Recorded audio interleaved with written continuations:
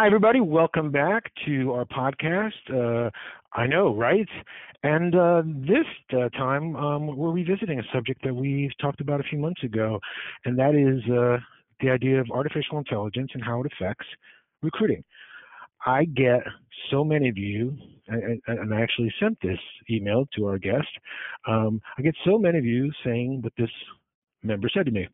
How long will it be before our clients go, Alexa, find me an accounting manager?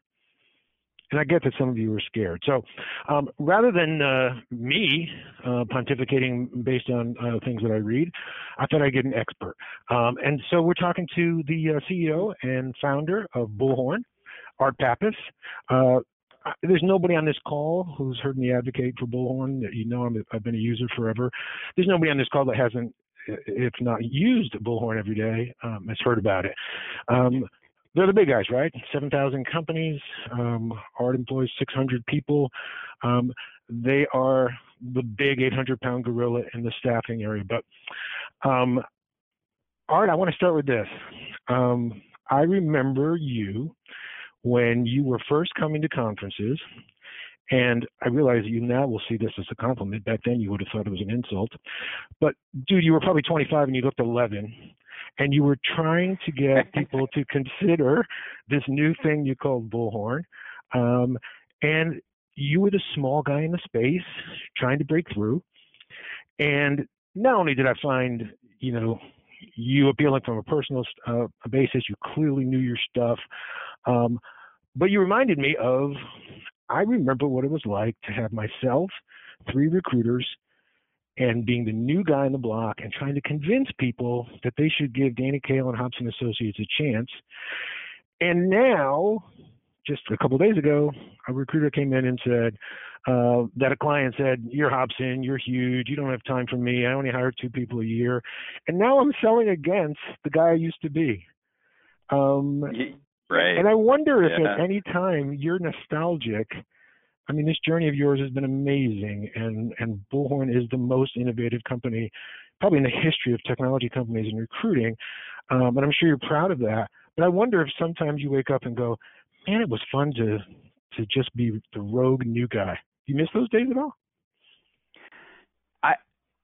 At times, Danny, I do. I get nostalgic, and then I remember what it was really like. And it was really, really hard. It was hard. Yeah. Yeah. I mean, the hand-to-hand combat in every deal, and the customer would say, well, we want to come visit your facility, and you'd panic because your facility was like, 7 people in a tiny little office, and you'd call your friends and say, I have a customer coming. Can you come and hang out in our office and make it look like we have more than 7 people? I mean, it was, those were the good old days, but right. It is, having fun, a lot of fun right now too. So, but that's part of why I wanted you to come on, because, I think everybody who's in the industry knows, we're literally talking a day after Bullhorn acquired Talent Rover and Job Science, and engaging with the people that are on the Salesforce platform. And I read it and I thought, well, that is pure and classic art. Like, you always have your pulse on where the ecosystem of recruiting is, where it's going. You obviously decided these people would add to the panoply of Bullhorn. So I wanted you on, and congratulations on that, by the way, but I wanted you on because I know that you have to consider where the recruiting industry is going. You're running a technology company. And frankly, when I ask about where the industry is going to some owner who's trying to make placements, well, they want to believe that it's not going to affect us at all, or they want to believe, if they're failing, that it's going to change overnight. And I wanted to bring on somebody who really has to deal with these issues on a day-to-day basis. And obviously your company's survival depends on you being really aware of future trends. And I'm sure the Talent Rover and Job Science acquisition was part of that, right? Yeah, I think for us, we have to look at what do customers want today. And the Talent Rover Job Science is a good example. For years, we had said, look, the Bullhorn platform is the place to be. It's purpose-built for staffing. it's the user interface is optimized for the workflow of the recruiter, and every nook and cranny of that thing is designed with the recruiter and the staffing professional in mind. And it's got this ecosystem of partners that's unparalleled, that are recruiting specific. And for years, customers would tell us, that's great, but I want to be on Salesforce. And we kind of said, why would you want to do that? And for years we sort of ignored it. And then, Salesforce.com has become this sort of force of nature in IT. Yeah. And we started encountering buyers who just said, you know what, I kind of don't care what your application does at the user level. I just want to be on that system. And so at that point we said, how can we not offer customers a choice? Like that's like saying, we're only going to cater to one religion. Like we have to be able to offer choice. So that was a case of, pretty simple. Customers want something, you have to be able to offer it. And so now we do, and we did an acquisition about 5 months ago. That was one of our first foray into that platform, and we said that was really successful. So we added these two so that we could start to offer that platform in the U.S. And so that's like classic case of like, customer wants something, you've got to find a way to supply it.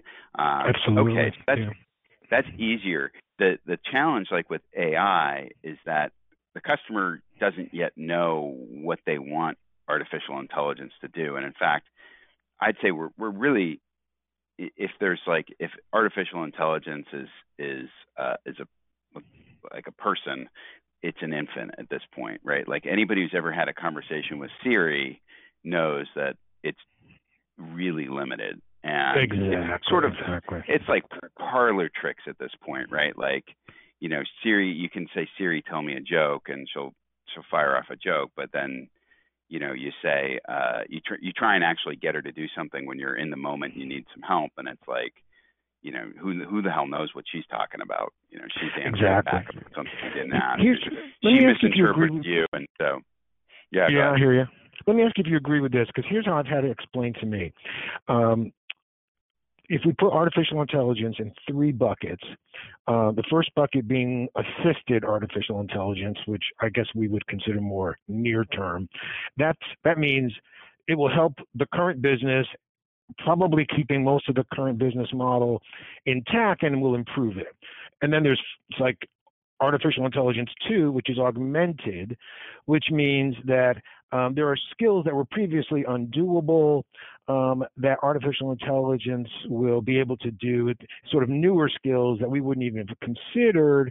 And then the final sort of artificial intelligence state is what they call autonomon, which is short for auto-no-man, which means no human interaction is required, and you just, sit around and drink Mai Tais while artificial intelligence works around you.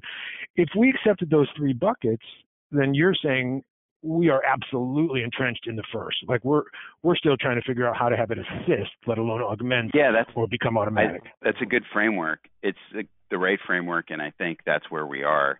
And if you look at all of the AI that is happening today, a lot of it is around taking big sets of data and finding patterns. And so there's a lot of good work going on in visual recognition. So if anybody's got an iPhone X, the facial recognition does actually get smarter. The first time you use it, it can recognize your face, but not if you have sunglasses on. But then suddenly it recognizes you with sunglasses on. And then it can recognize you if you've got, if you're wearing a hat, which that is actually the machine learning what you look like. So there are real examples of artificial intelligence in use. These self-driving cars that are out there, well, turns out that they can't really self-drive unless somebody's gone and mapped out the street that they're going to go on. But now you've got cars where they can kind of see the lanes on the road, and they can adapt to, obstacles in front of them, and they can apply the brake, and they can steer as the road turns. we're getting closer to now. Those things won't work, Right. fully autonomous, right? But we're getting closer, and probably in the next 10 years, we'll have like self-driving car lanes where the cars can drive and not be obstructed by idiot humans who like to apply the brakes for no reason, going 70 miles an hour. Right. But we're still far away. But like, if you step back and say, okay, where's it going in recruiting? What we've seen is some really interesting use cases. So if the future is, maybe 20 years out or 30 years out, you'll have recruiting done by robots. Where we are today is like, there are some really interesting scenarios in which you can use automation to eliminate work that was previously done by recruiters, and it's usually really mundane work. So one example is, okay, I'm hiring a forklift operator for an assembly line manufacturing, and Honda Motor Corporation going to hire 10 forklift operators for second shift. So the first question that you have to ask any applicant is, are you authorized to work in the United States? Second question, can you operate a forklift? Yes, no. Yes, these are yes, no questions. Third question, Right. have you ever operated a Jameson 142 forklift? Yes, I have. Okay. How many years experience do you have? All these questions that usually get asked over email or phone by a recruiter are now being conducted. We call them knockout questions, are being conducted by I wouldn't even call it artificial intelligence. I would call it like a chat bot, where it's got a script and it's walking the applicant through a series of yes, no, or short answer questions. And these chat bots, like, so I'm an applicant, I apply online, a little chat dialogue pops up and it says, let me ask you some questions. I'm a robot. What's wild, Danny, is that the applicants love it. And they love it. They love it not because they want to chat with a robot versus a human. They love it because it's super fast.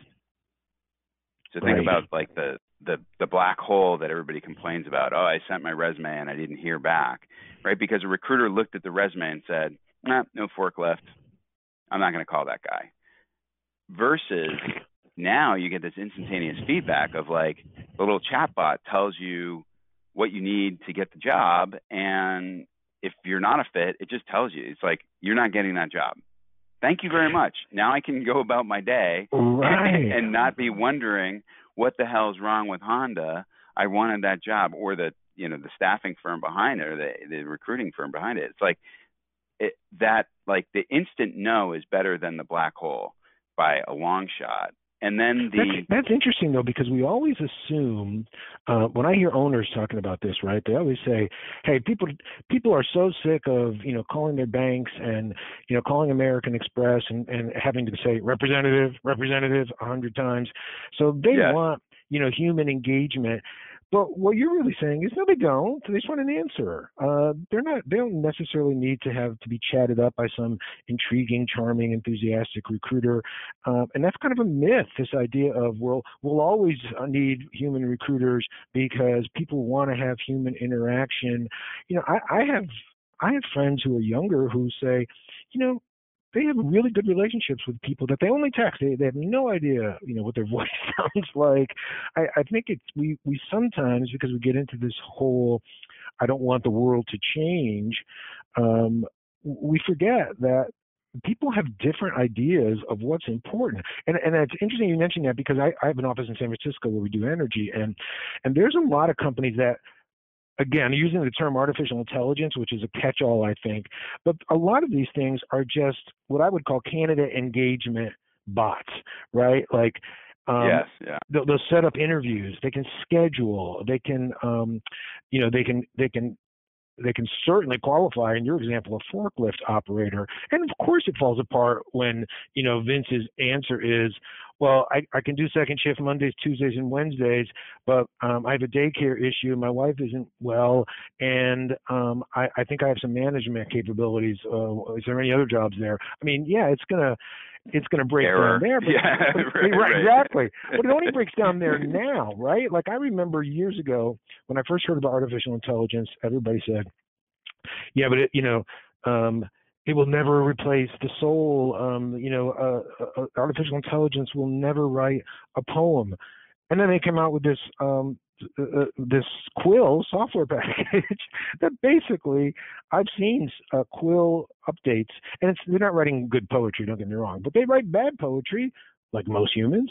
And if you had Quill say, send a rejection letter to Art Pappas, I defy anybody to tell a difference between Quill's rejection letter and the average person out of college. The average person, somebody who has a gift of writing, no, Quill's not going to replace him. But I think people are too soon to just say it can't do it now doesn't mean it can't do it later, right? Yeah, that's right. And I think you raise an awesome point about the texting, right? Like the fidelity of a voice call with a robot is horrible. I call and it's slow. It's got to listen to me. It's using voice recognition. It's trying to figure out what I said. Even yes, no. I'm sorry, you're having trouble. Can you say, would you like to speak to a representative? Yes, I would. I didn't get your response. It's horrible. However, when I'm chatting with a program, with a computer program, it's like a command line. It knows exactly what I typed, and it comes back right away. And because the response is instantaneous, and it's not misinterpreting my yes, and it's not misinterpreting my no.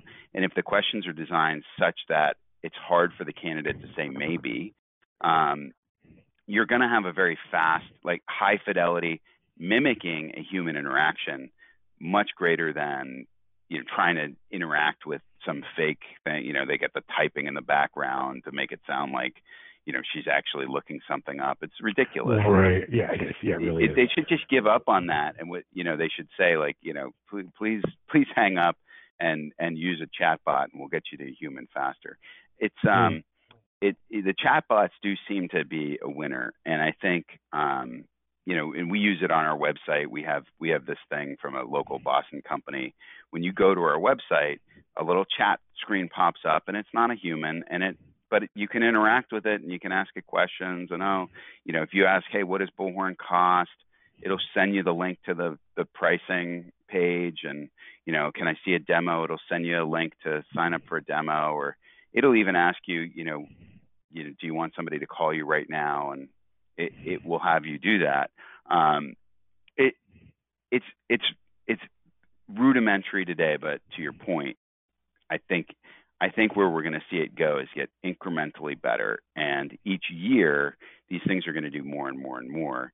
And recruiters are going to have to graduate from, I screen resumes and I screen candidates, and I'm just really good at speed and efficiently marching through a pipeline and winnowing that down and sending as many qualified candidates to my client as possible. To where I think it goes is, all right, the computer identified the 7 people who I do actually need to talk to live.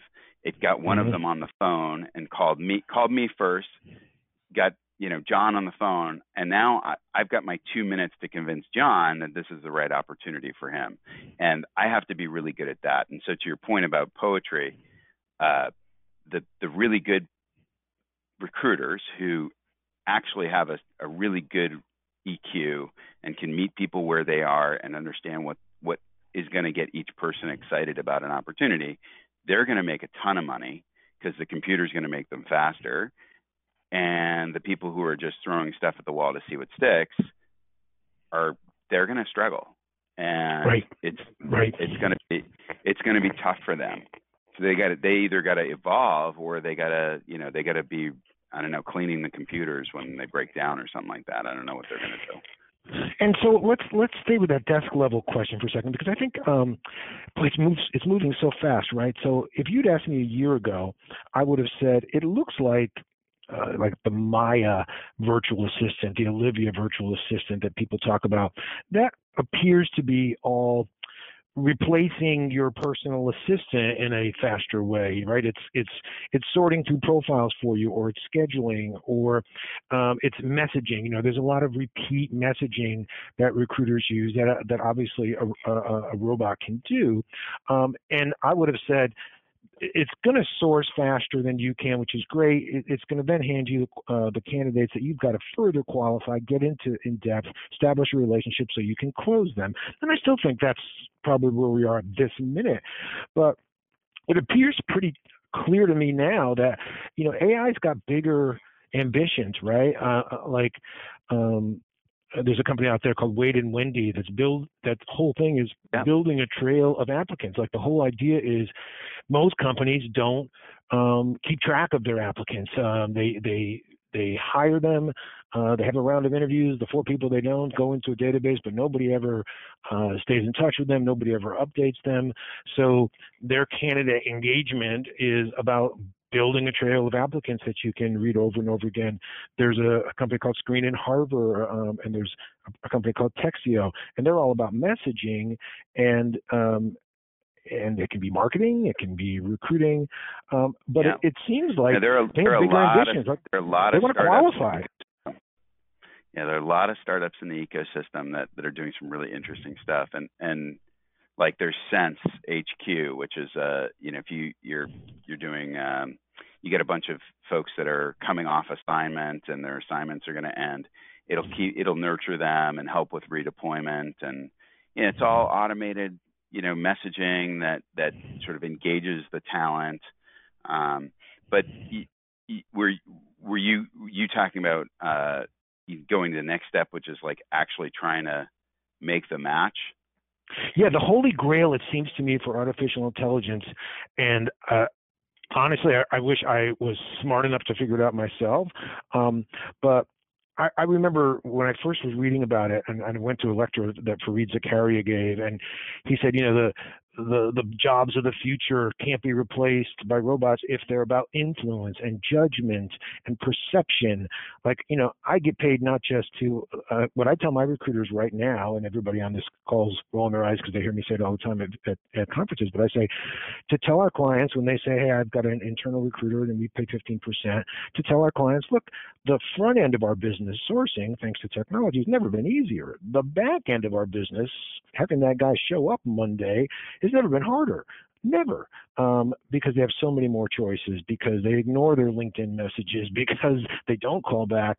You've got to get a referral from someone that knows them. You've got to establish a relationship. To me, the holy grail would be, can an artificial intelligence get to a point where, through, I don't know, a combination of vocal recognition that says, geez, your voice went up, you lying, or facial recognition, if it's an interview and your eyes went to the left, you're lying, or you're hedging, or you're filtering. To what degree can it have some sort of effective emotional qualifying capabilities, which right now seems crazy, but will it be? Can they do that? I think that's coming.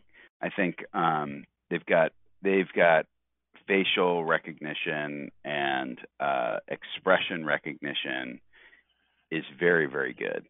And anything where you're taking an image of a person's face and analyzing that, I would say that's where the Facebooks and the Googles of the world have put a ton of energy and emphasis.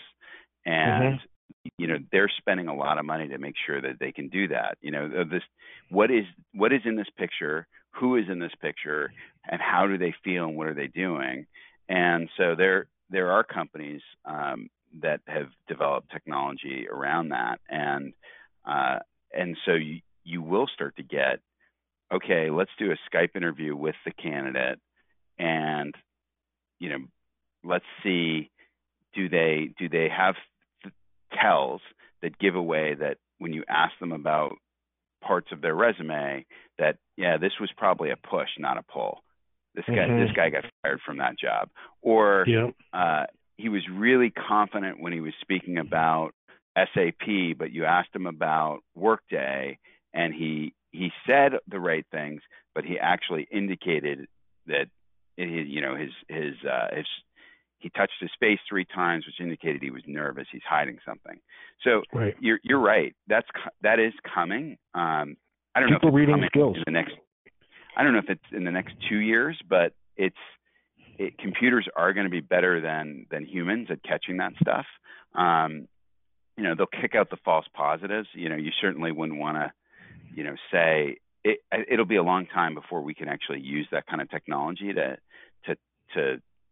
vet talent, and that it's legal to actually use it, right? Because you could get in a lot of trouble. Like, you get into a lot of ethical things, right? Yeah, the computer said you were lying, so we didn't hire you. Well, it turns out computer doesn't like, people of color. That would be really bad. So, we got a long way to go there. But I think that's very similar to what you're talking about with the automobiles, right? Like, we have a long way to go with the automobiles. Like you said, there'll be the in-between stage, right? Like right now, it's a scary thing, driverless cars, because the single biggest occupation for men in America is driving something for somebody, whether it's UPS, FedEx, Uber.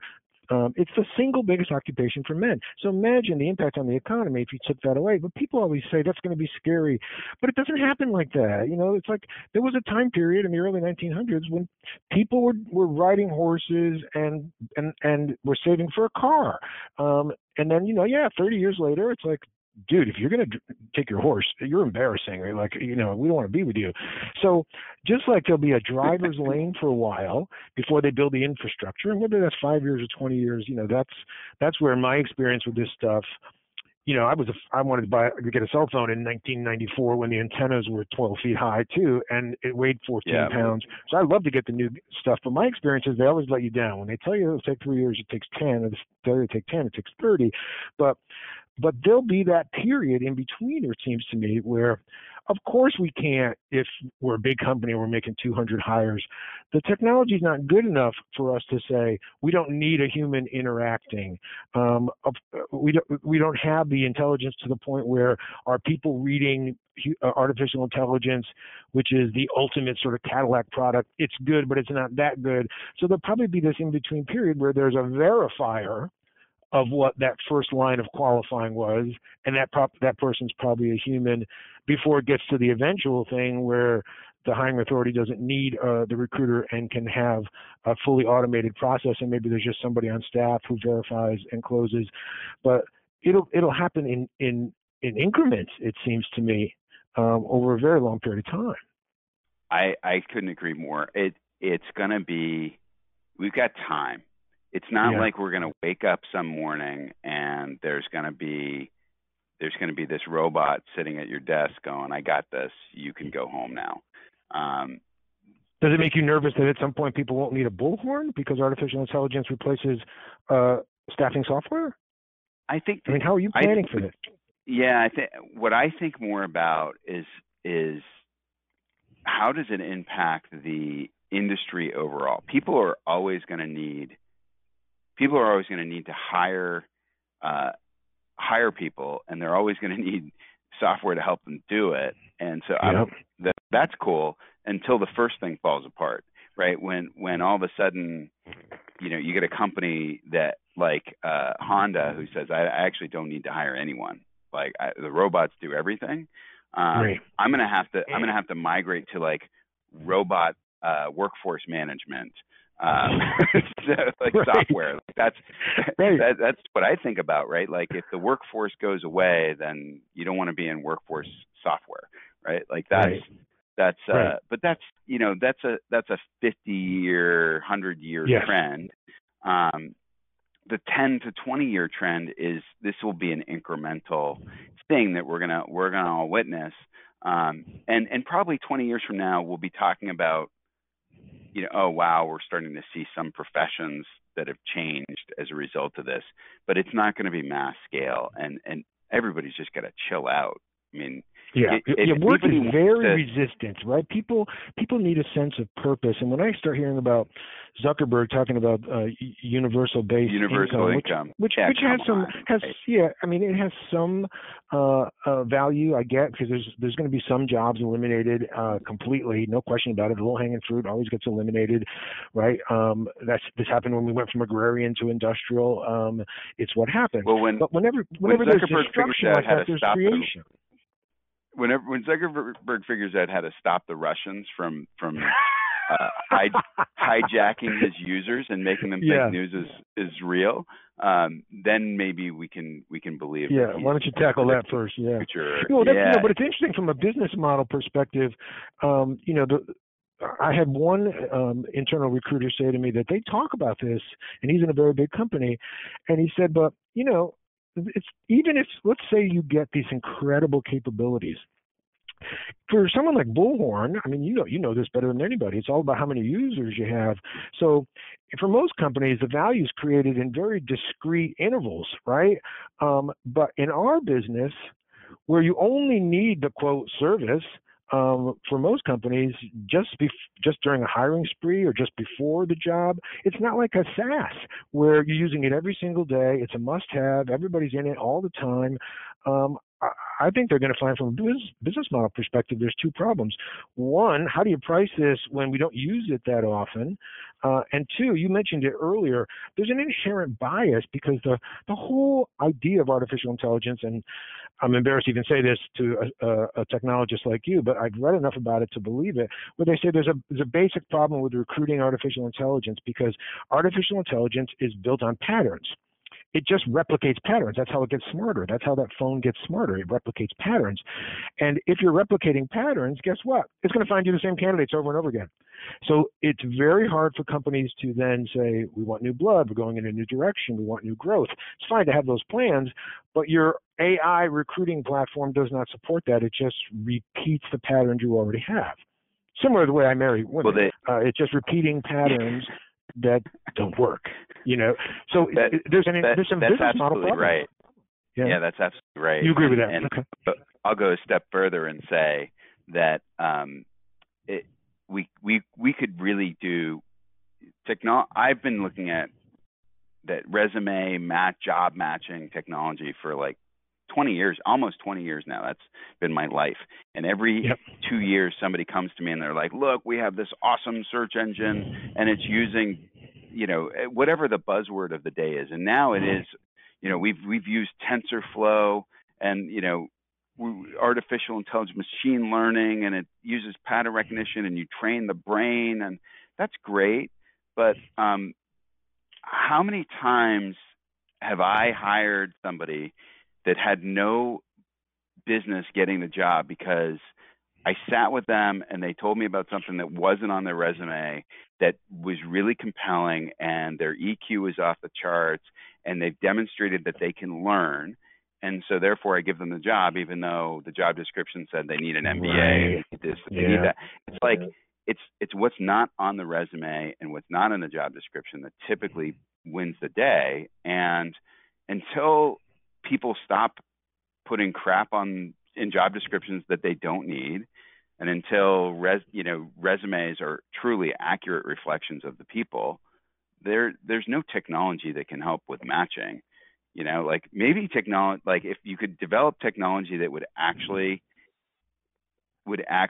simulate to a hiring manager, okay, here's a candidate who has nothing to do with what you described, but I think they could do the job that you described to me.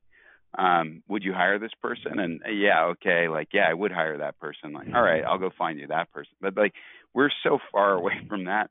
And I don't know that problem, people love to lie about their experience. So I just don't know that ever goes away. People love to, but my favorite is like the candidate who applies to the job and it's like, oh, they need an MBA and they need 10 years of experience. And it's like, yeah, but wait till they meet me. Right. Exactly. Yeah, there's a magic. There's a magic to there's people know how to interview, and people know how. It's like I smiled when I read that eHarmony was starting its job site, which I think is called Elevated Careers. And in a way, I'm like, of course, everybody's getting in because it's a great job market. But in a way, I get what they're saying, because there is this sort of, that's like you said, it's the matchmaking that, I mean, I bought my first house on saying to a hiring authority, look, I'm going to send you Art's resume. You're not going to like it. It's not anything that you wanted, but I met the guy. Dude, you will hire him if you meet him. I mean, I bought my first house on that. That's how the business works, right? And you know, and just in general, the recruiting has been sort of stubborn to replace. It's always been from a distance, very easy to destroy for technologists. And then they get involved and they go, oh, I thought this was just get a database full of resumes and then they wouldn't need recruiters, but we're fairly stubborn. So let me ask you one last question, and then I'll let you go because you've been so gracious with your time. But if I'm an owner with 5 recruiters or 10 recruiters or a big office like mine, is there anything we should be doing different? I mean, here's what I guess I get asked a lot.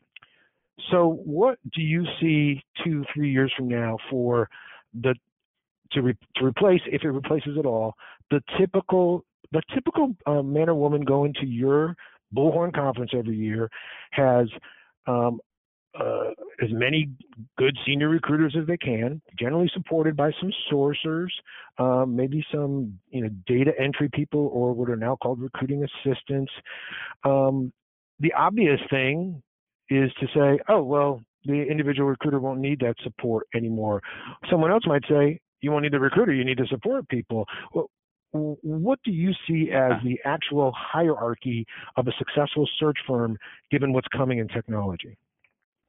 I think the number one thing that people need to do is to stop assuming that a technology experience like a chatbot is going to actually be a poor candidate experience. Because what we've found is that talent actually really likes it.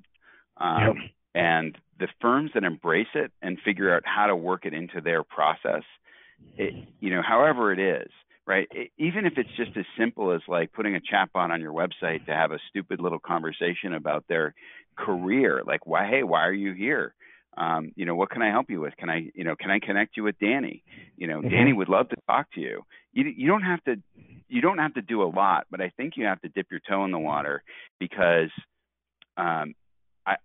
I believe that those technologies are going to work. They're not going to work for everything. Like I don't know if exec search is going to go there in the next 2 years, but I could see that if I were looking for a job and I were on an exec search website, like let's say I had been searching for 3 months and I wanted to get some information that wasn't on the website and the chatbot popped up, I would probably talk to it, because who cares? I've got nothing. I've been searching for a job. Like, what are you doing? Right? Like that. That I think people have to accept that is going to be how people want to interact, as opposed to like, oh, that's a negative experience. It's actually a positive if used the right way. And the faster you get facile with it in your business and how it relates to your customers, your talent, the better you're going to be able to adapt as the technology evolves and gets better and better and better. And the people that sort of cling to, we're going to work the phones until we die, like you might actually die like that. You can find yourself in that situation. But so they don't understand, they don't understand the joy of reinventing yourself. I get so many scared people that call, and one of the reasons why I wanted to talk to you is because I remember when you added Bullhorn Mobile, and I remember when you had the VMS integration, and you've just never been afraid. Once you've identified where it's going and separated the imposters and the amateurs from what's really going, then you put time, energy, resources, money. It's funny, you talked about how in the beginning it's like we don't want anybody to see our office. But I also remember when I saw Bullhorn in Boston in the big office and all the developers, and I was like, why would anybody use anybody else? These guys, if something changes, these guys have the power. But yeah, people are afraid, and they always like pull the blanket up over their eyes And I always tell them, this book Future Shock that Alvin Toffler wrote in the early 60s, which was such a mind-boggling book, he wrote about how there would be test tube babies, and people took the book out of libraries because they thought it was scandalous and ridiculous and horrible. Well, now insurance pays for that, So, I mean, the future is coming. Why not embrace it and say, so I tell people all the time, I'm going to continue to have the biggest badass search firm I can, and I'm not afraid to say it doesn't look anything like the firm I built 30 years ago or the firm that we had 20 years ago. Some universal principles will apply because people are people, but how we do what we do is going to change. And why isn't that cool instead of being so terrifying for people? And I think it's going to give people a lot of solace to know the guy that's got the most invested, you are embracing it and not thinking this whole world is going to go away in 5 minutes. No, I agree. You got to evolve as the market evolves. And I guess, people get to a certain point and they're like, you know what, I kind of made the kind of money that I wanted to make, and now I'm comfortable and I want to stop. But the way you got there was you responded to customers, you responded to opportunity, and there was probably somebody who was stuck in their way that was servicing your customer in a way that was poorer than the experience that you were able to provide, and that's how you got there. It's like, so compete with yourself, right? Compete with compete with the you of last year, and you'll be fine. And that way you'll thwart you mentioned to me, like, there's got to be people gunning for us all the time. I mean, I meet every conference I go to, I meet entrepreneurs, and they're like, we're going to take you down, man. I'm like, good for you. And I'm going to watch you, and I'm going to make sure you don't, exactly. That's how it works. If you're onto something, great. But if you don't respond and you just sort of try and nail down the tide as it goes out to sea, good luck. See, I look at it the other way. I've had so many speakers come to me and say, I'm going to be the next Danny Kael. And I'm like, finally, thank God. Please take over. All right. Last thing, I can't let you go without just mentioning this, because as a lot of people know who follow my work, I've been in the Big Brother program for 10 years and done my best to screw up not just my employees, but young people who I've worked with. But along with being an extremely busy, innovative guy running a very huge organization that he built from scratch, Art also runs a company called the Career Collaborative, which helps unemployed and underemployed people to build careers and strengthen their families. How you find the time to do that, my friend, I have no idea, but it's such awesome work, and just mad respect for that. That's important. That's awesome. Yeah, thanks, Danny. It's rewarding, being in the recruitment industry, and then you can go and help somebody with their career who's as most of this is like a confidence game. If somebody has confidence, they'll get a good job. And if somebody has confidence and they have somebody supporting them and telling them they can do it, they surprise themselves. And the same thing's true with folks who are, working a shift at McDonald's, and they think that's the best they can do, and that's what a job is. And then you say, you can go get a customer service job at Fidelity. They don't believe you. They're like, look at me, no way. Right. I'm a single mom. I'm like, all I've done is raise my kids. The Fidelity's not going to hire me. And then you say, no, actually, you'd be surprised. You're better than half the people they have working there, because you're responsible. You've proven you can raise kids, and you're organized, and you got your kid into college. Go tell that story. And then they get the job, and they're like, oh my God, you've changed my life. And that's what it's all about. So rewarding. Yeah. And so for me, providing the technology, I was removed from the rewarding part of this industry. And so Career Collaborative was a really awesome way for me to get some exposure to it, to the good stuff. So, it's a great symmetry to the beginning of our conversation, because artificial intelligence is going to have its way and it's going to impact things, and we have to deal with it. But, now, not just from Bullhorn, but from Career Collaborative, that the reason why our work is so important is because dignity is important. and work brings dignity to people. And I honestly don't know very many people that have had as profound an impact on the dignity of work as you have with your 600 employees and your incredible nonprofit. So I admire you, my friend, and I really appreciate you taking the time. Thanks very much. Thanks, Danny. It was All great. right.